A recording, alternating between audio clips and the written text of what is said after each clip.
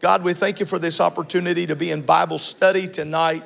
I thank you for what you've done during the last couple of weeks, and I pray that you would help me with wisdom and clarity to speak under the anointing of the Holy Ghost from the scriptural truths that we have to discuss this very important topic. Touch our minds, our hearts, our ears to receive. We ask it in Jesus' name. And let everyone say amen.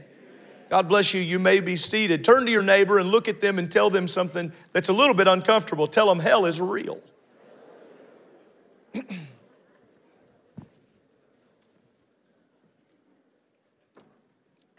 And I don't mean to be a shock jock, and so I brace you for what I am about to say, and knowing that I'm talking to adults. If we have children in here, they probably shouldn't be. This is an adult Bible study.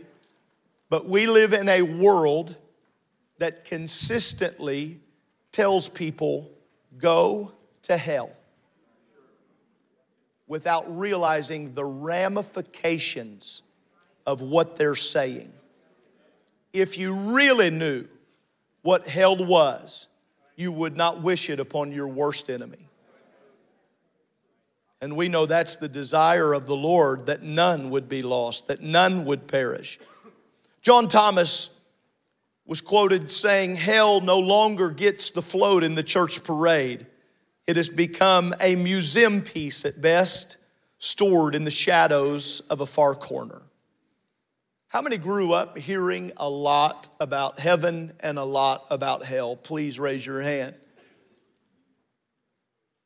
Now, how many with me would be honest that somewhere over time we stopped preaching as much about the reality of heaven and the reality of hell? Now, we sing about heaven every now and then, but hell doesn't make a grand appearance nearly as much as it should.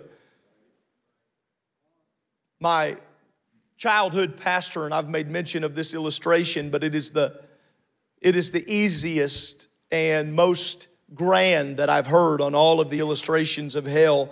Robert Goins was my childhood pastor, and I still can remember him saying in that old gravelly southern voice, he would kind of look off into nowhere. You know, sometimes preachers do that. We look into nowhere.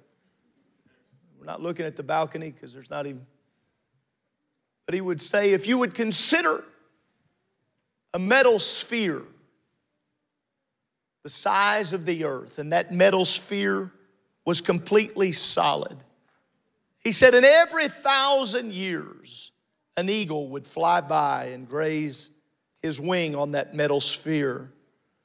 When that metal sphere was completely dissolved, it would be as the beginning of eternity. Many of you have heard that same statement, and I'm not sure where he heard it, and I've shared that with you before, from his heartbeat to mine.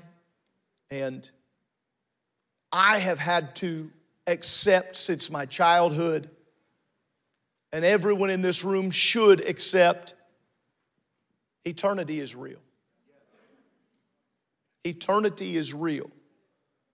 Someone prayed, God, let us make eternity. You don't have to pray for that. You're going to make it. It just depends on where you're going to spend it. Where will we spend eternity? C.S. Lewis said, I have met no people who fully disbelieved in hell and also had a living and life-giving belief in heaven.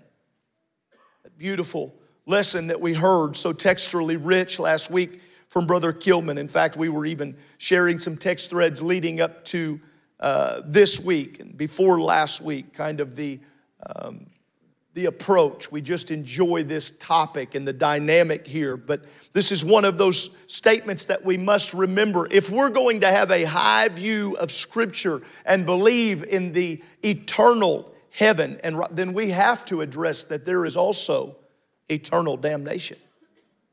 In Matthew 25, if you would turn your attention there for our opening text tonight, and if you're one of those people who likes to take all the scriptures down, they'll put those in the app for you. And I like to hear those pages, Russell, too. It's hard to hear those digital pages, Russell.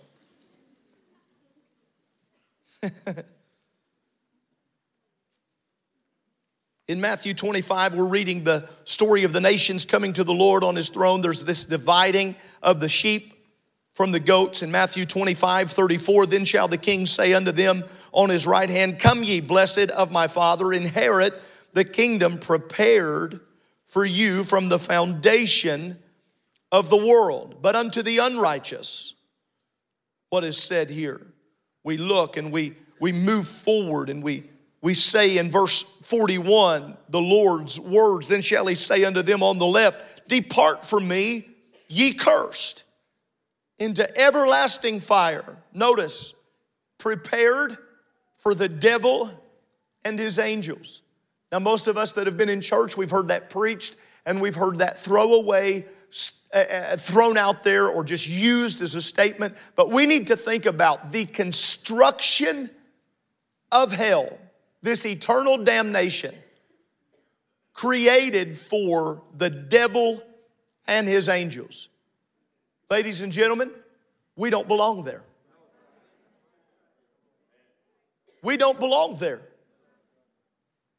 We are not created to go there. We have been created, Brother Ross, for one reason, to worship God, to be in communion with him, and then make our eternity to be assured in heaven.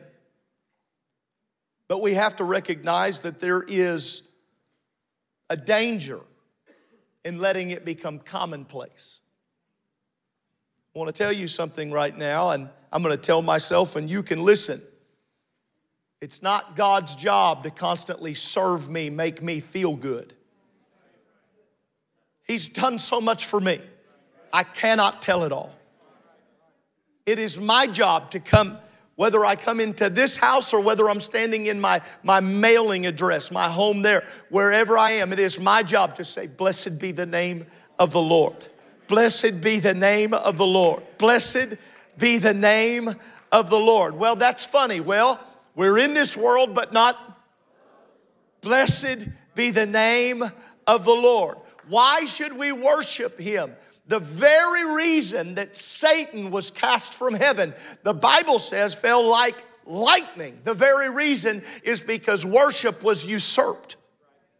It was that desire to usurp and get out of position. I don't ever want to lose what I know my position to be. I am not superior to anyone else. Most assuredly, I am not superior in the thought that I deserve praise. Come on, if there's anything that needs to happen from every believer on a daily basis, it's that we ought to put our foot on the floor and say, blessed be the name of the Lord, which was and which is to come. His name be exalted, that we would lift him up. We should not base our religion and certainly our relationship on what is convenient. We must base it on what does the Word of God say. Eugene H. Peterson said the great danger is that we as a people timidly retreat to the kind of religion we can manage.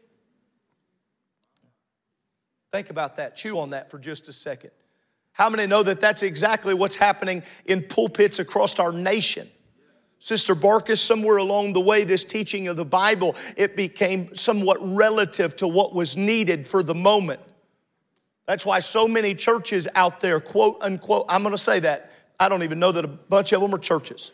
I think they can qualify biblically as churches that will just pander to all types of things and say all types of things are okay. That is white noise religion, trying to draw a crowd.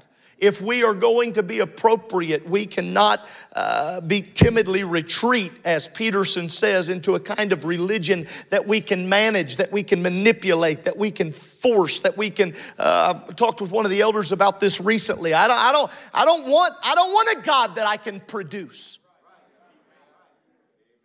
Come on, somebody, on a Wednesday night. I don't want the kind of God that I can say, okay, we got our songs out of the way, do your thing. And I know it's a midweek, but when we get up and we start singing about heaven, Oh, the joy. It ought to flood my soul. It ought to do something to me to think about it. Listen, I know that some of us laugh about the way even those lyrics were written, and Brother Cunningham did a good job singing about, won't we have a time when we get over yonder? Some of the young generation don't know nothing about yonder. Okay? That was written in a specific cultural environment. But let me say this. We know what the song's saying. We know what it means. But Ben, I don't think I'd write it that way. I don't think I would write, won't we have a time when we get over yonder? Oh, I don't think I would do that. But I know what the song means. And so standing down here and they begin to sing, and I started thinking about that all over again. We're going to sing and shout. There is, like Brother Kilman said, there's a new Jerusalem. And I've been studying this week again about the reality of hell. So I want to sing along with that. I want to go over yonder. I want to get to that place where the Lamb is the light thereof. I'm not interested in the alternative. Come on, how many know you want to miss hell? You don't want to be lost. You don't want your religion to be manageable, like God is our bellhop. You move when we say move. You take our sin when we say, you take my pain and as long as you make me feel good, I'll worship you. That's not how this worship works in our relationship. We worship him because of who he is and what he's done. We walk in and he's just a good God and worthy of praise. He's just worthy of praise. He's just worthy of praise. So we worship him. I've shared, it's one of my favorite stories about childhood. I've shared it. Forgive me, I want to share this again in case you haven't heard it. And even if you had, you can laugh at me. I was just a young boy. I was with my sister. We went into my parents' room. This is when I was just a small guy. My sister and I, we went in. My parents had just got new carpet, powder blue carpet. That's a bad decision. It was time appropriate, they say. We went in, they had this big dresser, and I don't know. I'm assuming it was for the candles because I grew up in a home where no one smoked, but there was a lighter on the dresser. And there was a brand new newspaper. What? Don't get ahead of me. I'm just kidding. It felt like the right idea when my sister said, hold this paper. Eve.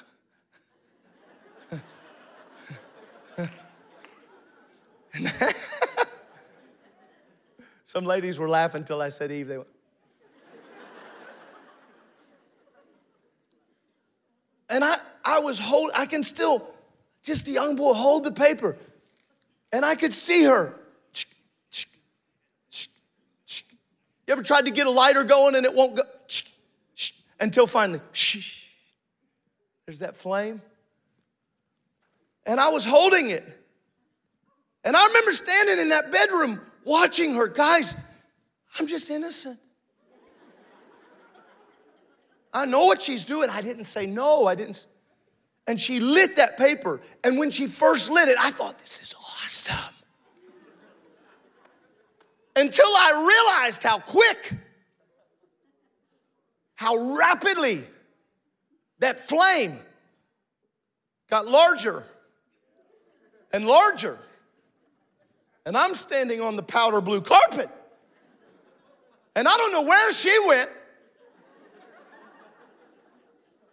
But I did what anybody in my situation would do. I just dropped it.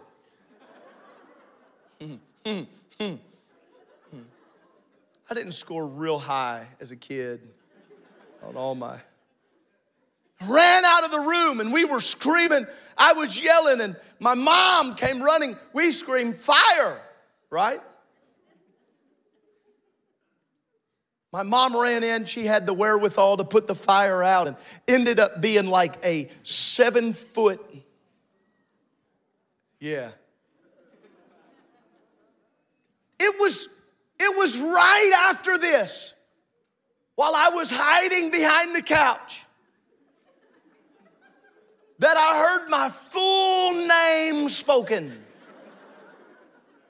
How many can go back down memory lane? You remember your full name being spoken. You knew they were taking a belt off with one hand.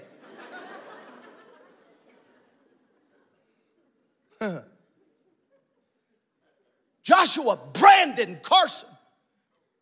And then she said those dreaded words, wait till your dad gets home. I feel that right now. I was like, no, whip me now.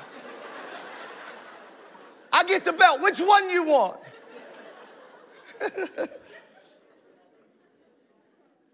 Brand new carpet. We loved that silly blue carpet. They had just got it. We loved it. We'd go in there, walk on it with just our socks. Socks on new carpet feels amazing. You say, why did you do that? Had you never been taught about fire? I had just never felt its flame on my skin. And so to me, it was something that was talked about but not experienced, so it was casual. My greatest fear as a pastor is that we would become casual about the ramifications of eternity. I wish it wasn't a real fire, but I'm afraid to tell you it is. I wish it wasn't real torment, but I'm afraid to tell you it is. And we're going to talk about it here tonight. God, I feel a little something weighty all of a sudden in the room. If you've been on the fence, if you've been on the fence in your relationship with God, I wish you'd hear my words, but feel my heart right now. You've got to be saved.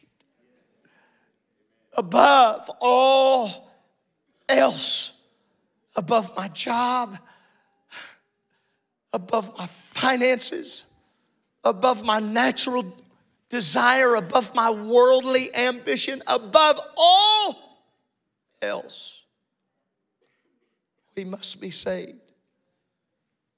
It's a real thing. It's a real torment. It's Revelation, the 14th chapter, that says the smoke of their torment goes up forever and ever, that they have no rest day and night.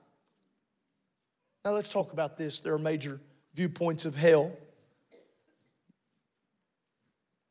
in harmony even with what they teach at the college. I wanted to make sure my notes were lining up with what they'll even hear in some of the SIS too. You take just a little bit of time on this.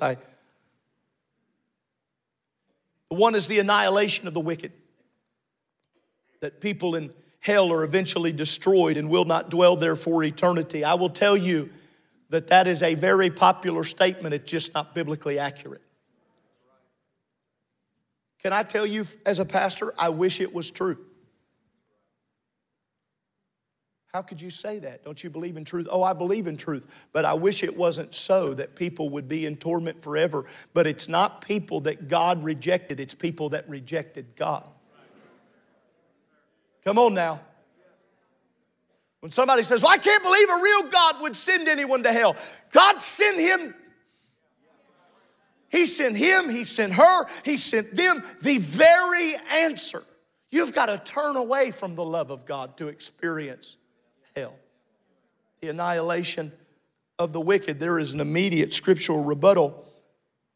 Turning your attention to Mark 9. Before you go there, I'll read it from the prophet Isaiah in Isaiah 66:24. For the worm shall not die, neither shall their fire be quenched. For the worm shall not die, neither shall their fire be quenched. And some theologians want to reason this away, that it is not eternal and it is not long lasting. How many remember even in the calling of Moses that Moses' attention was turned because there was a bush that was on fire but not consumed?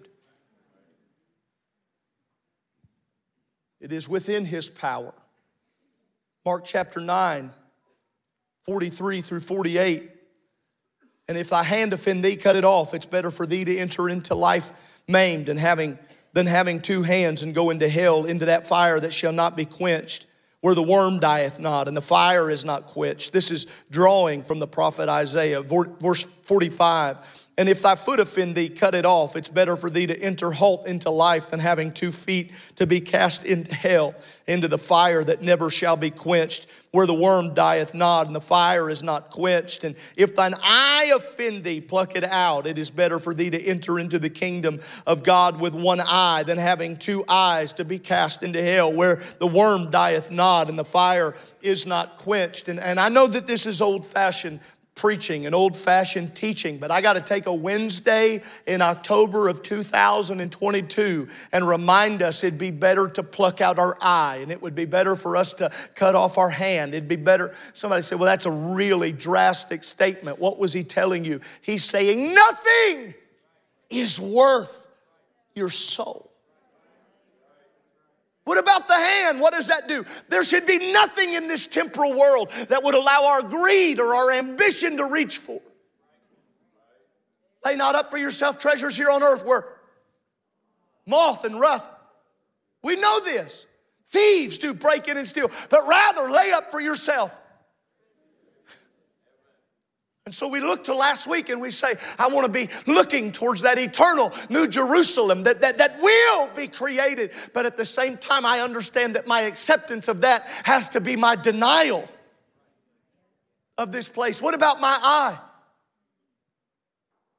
Ladies and gentlemen, we deal with a visual addiction every day. Satan is crafty. He'll take your eyes and take your soul with him. Pastor, this is awfully strong. Well, I'm reaching for somebody's soul tonight. You can't mess around in pornography and then not grab your soul. We can't do it. Can't let your feet carry you into places that are a repute place, somewhere that is, it'd be better. He said, it'd be better for you not to be able to get there. And I don't think that we have to live that way.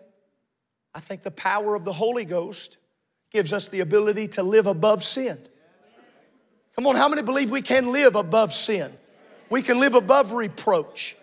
We don't have to get in. We don't have to give in to temptation.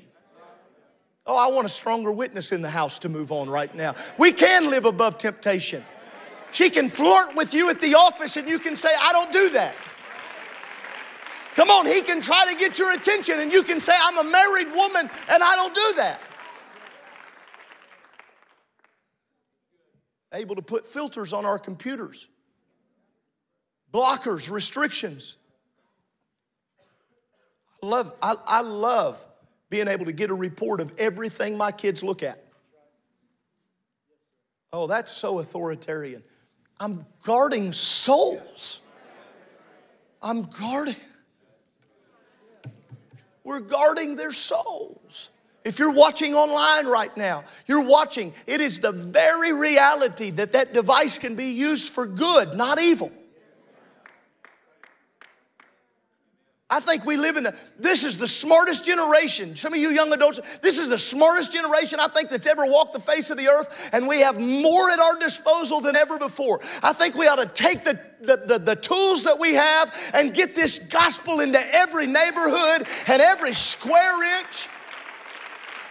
But listen, in order to do this, I need to say that in order to do this, we've got to get beyond having to pray back through every week. We got to get up every day and say, God, if there's anything in me, forgive me. I don't want anything wrong, but I got to move forward in the things of God today. Come on, we cannot live like our eternal destination is hell. We have to evaluate on a daily basis which kingdom we're feeding. How many know the text says that hell hath enlarged herself? She is feasting and feeding. But we as believers have no place there. And since we have no place there, we have no business entertaining her agenda here. Amen. So we believe that it will be forever. We don't believe in that annihilation. We believe that it will be forever. There's another major viewpoint called purgatory. How many's ever heard of purgatory? I want you to give to their GoFundMe. Sorry, that's not in my notes. That just came out of there. Roman Catholic and Eastern Orthodox theology teaches the saints with unrepentant sin go to that in-between, maybe that miniature hell state to pay for their sins before they can go into heaven. Even some attribute this to Dante's Inferno. Others believe the idea of the place between heaven and hell, as well as the practice of praying for the dead, it actually dates back to some of the earliest days of the church. And that's where we need to be wise, that we understand what Scripture is canon. People want to reach back to the early church and try to put some theology tied to non-canonical texts that we're able to say, wait a minute, did it make it in the book? I feel a little support in that right there. Don't be reaching back to the early church and telling me that the early church fathers said it if you can't find it in this book right here. This holy writ which was established to get us, this was established to get us from here to there. And they want to say, well, the early church fathers, you show it. If you can't prove it to me in this book, you can't prove it to me. Come on, this is God's word to God's people in this great hour. And I'm sorry, but I can't fund your account while you're in the in-between. No one else can either, and I'm not trying to be harsh or abrasive, but we have Scripture that there was an immediate. Go in your Bible to Luke 16, if you will.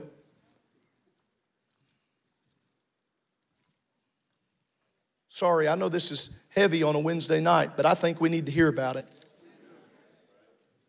Especially coming up on this season of Halloween. This embracing of darkness.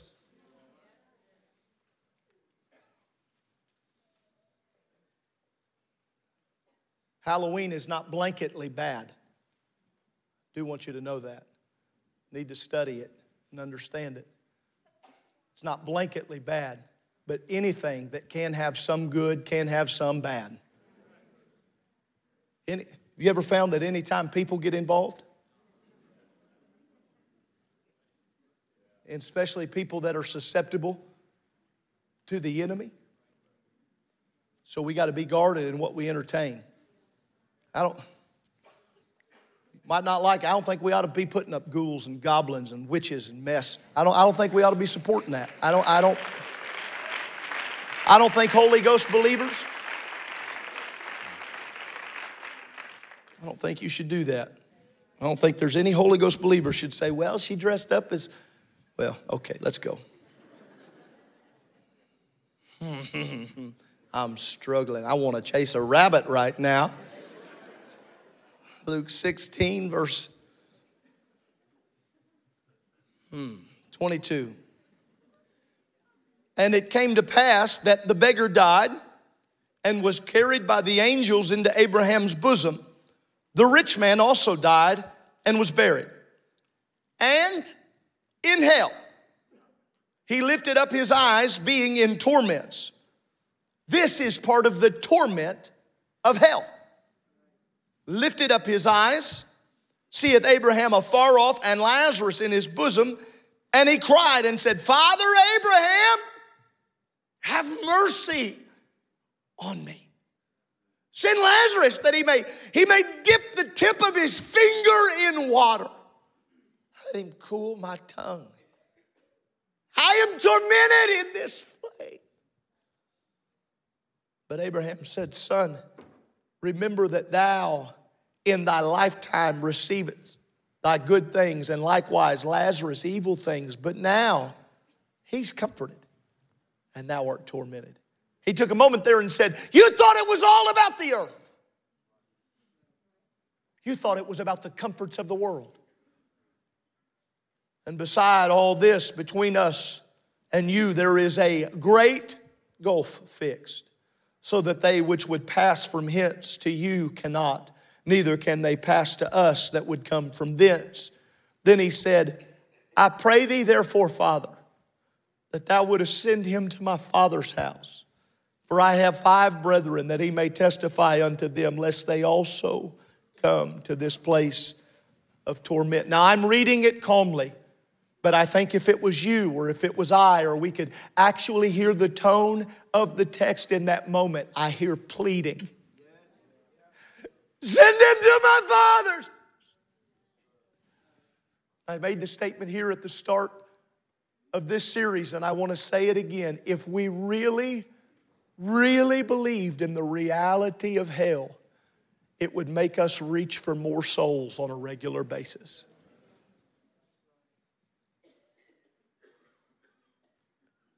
Let no one be lost, especially while our church holds the answer. There is no purgatory. There is no in-between that you can get yourself purchased out of. You said, Pastor, what's the problem? Well, there's no Bible for it. It's a pretty big problem. Say, well, that's tough. I don't want to offend anybody. Listen, it's a greater offense to keep truth. We know that it was an immediate reality. There is a major viewpoint, this third one that I would tell you and that you would be taught and that most of us know here, and you've all heard it, and some have even been forced to grapple with it, so to speak, that hell is just metaphorical. The language is just metaphorical. It's not real. It's not really torment. It's metaphorical. And when we look at the Greek and when we look at the Hebrew and when we read about Sheol and the 31 times that it's mentioned there, and we look at grave and we try to take a look at, I'm sorry, it's over and over proven. It's not metaphorical. Again, I wish I could tell you it was.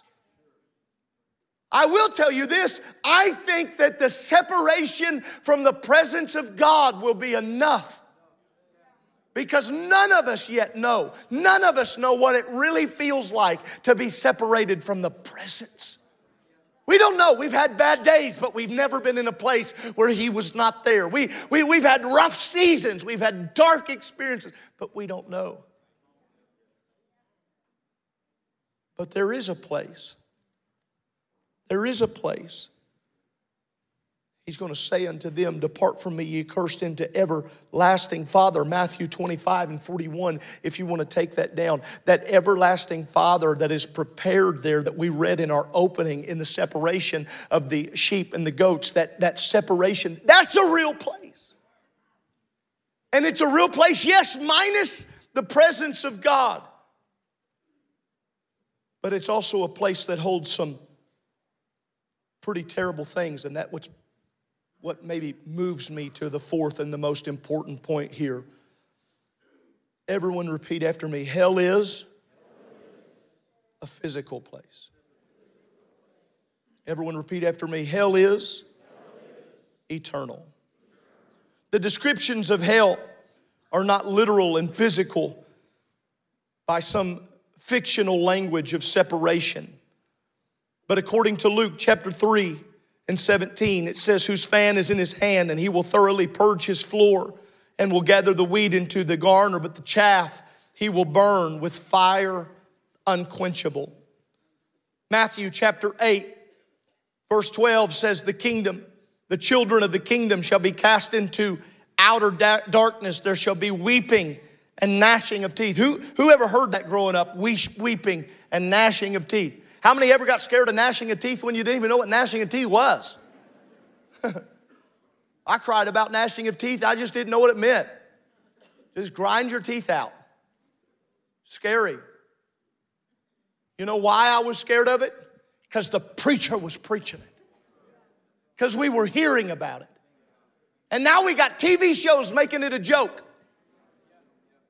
And we got friends at work saying what a party we're going to have in hell. What a lie from the enemy that has crept in among us. Or even better yet, well, everybody's going to heaven anyway. How many wish that was true?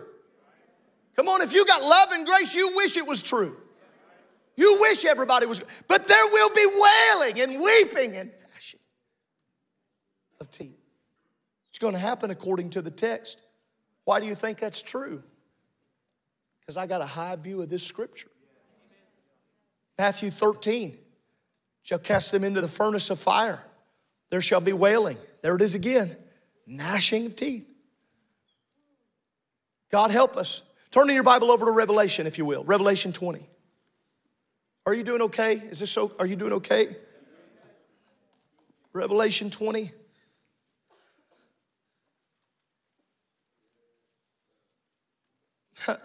I believe there's a great revival coming. Jesus. I believe there's a great revival coming. And I don't think it's going to come as a result of weak teaching and weak preaching and watered down. If we don't preach truth, I don't even think we get to call it revival. Revelation 20, verse 10. And the devil that deceived them was cast into the lake of fire, brimstone, where the beast and the false prophet are, shall be tormented day and night forever and ever. And I saw that great white throne, him that sat on it, from whose face the earth and the heaven fled away. You remember that from last week? No place for them. And I saw the dead, small and great, stand before God. The books were opened, and another book was opened, which is the book of life. And the dead were judged out of those things which were written in the books according to their works. Yes, your works matter. And the sea gave up the dead which were in it, and death and hell delivered up the dead which were in them. How many remember that he took the keys of death and hell? Death and hell were cast into the lake of fire. This is the second death. And whosoever was not found written in the book of life was cast into the lake of fire. Pastor Carson, don't preach that. John saw that. John the same one that saw him sitting on the throne, the one that on a Sunday we get up and preach about the oneness of God and the goodness of the Lord and that spotless lamb being the light of that city. And we get up and rejoice. That same revelation, he said, there is a lake.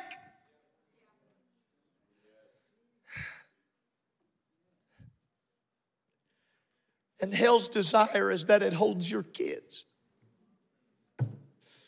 Hell's desire is that it holds our backslidden young people. Hell's desire is that it breaks up our marriages and it takes us from this small concept of a lack of reality and puts us in eternal torment, where there will be weeping, there will be wailing. And he gives us this illustration, even in this temporary place, this situation where he says, Father Abraham. And John goes on and says, no, I want to tell you the finality of this. There's a lake of fire. So that these people who want to try to procure this annihilation thing, they can know there will be no final consumption.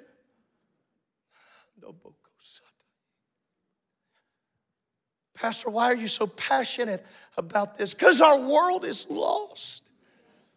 Our city is lost. Every young person in this room, if you think that living for God is a game, this could be your eternity. Above all else, I must be saved.